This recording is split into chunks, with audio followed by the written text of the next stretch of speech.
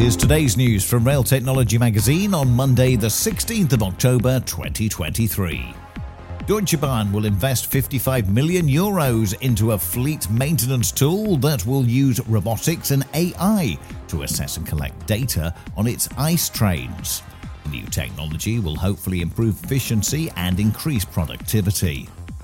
More details of the £2.7 billion Midlands Rail Hub have emerged.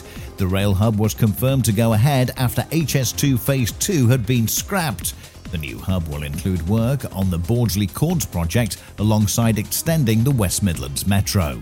And American rail operator Brightline are to develop a potentially revolutionary AI monitoring system.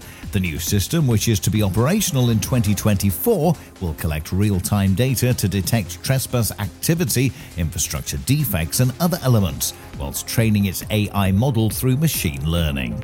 And that's the latest. Don't forget to like and subscribe to make sure you receive every new bulletin, and check out our stories in full on our website, railtechnologymagazine.com.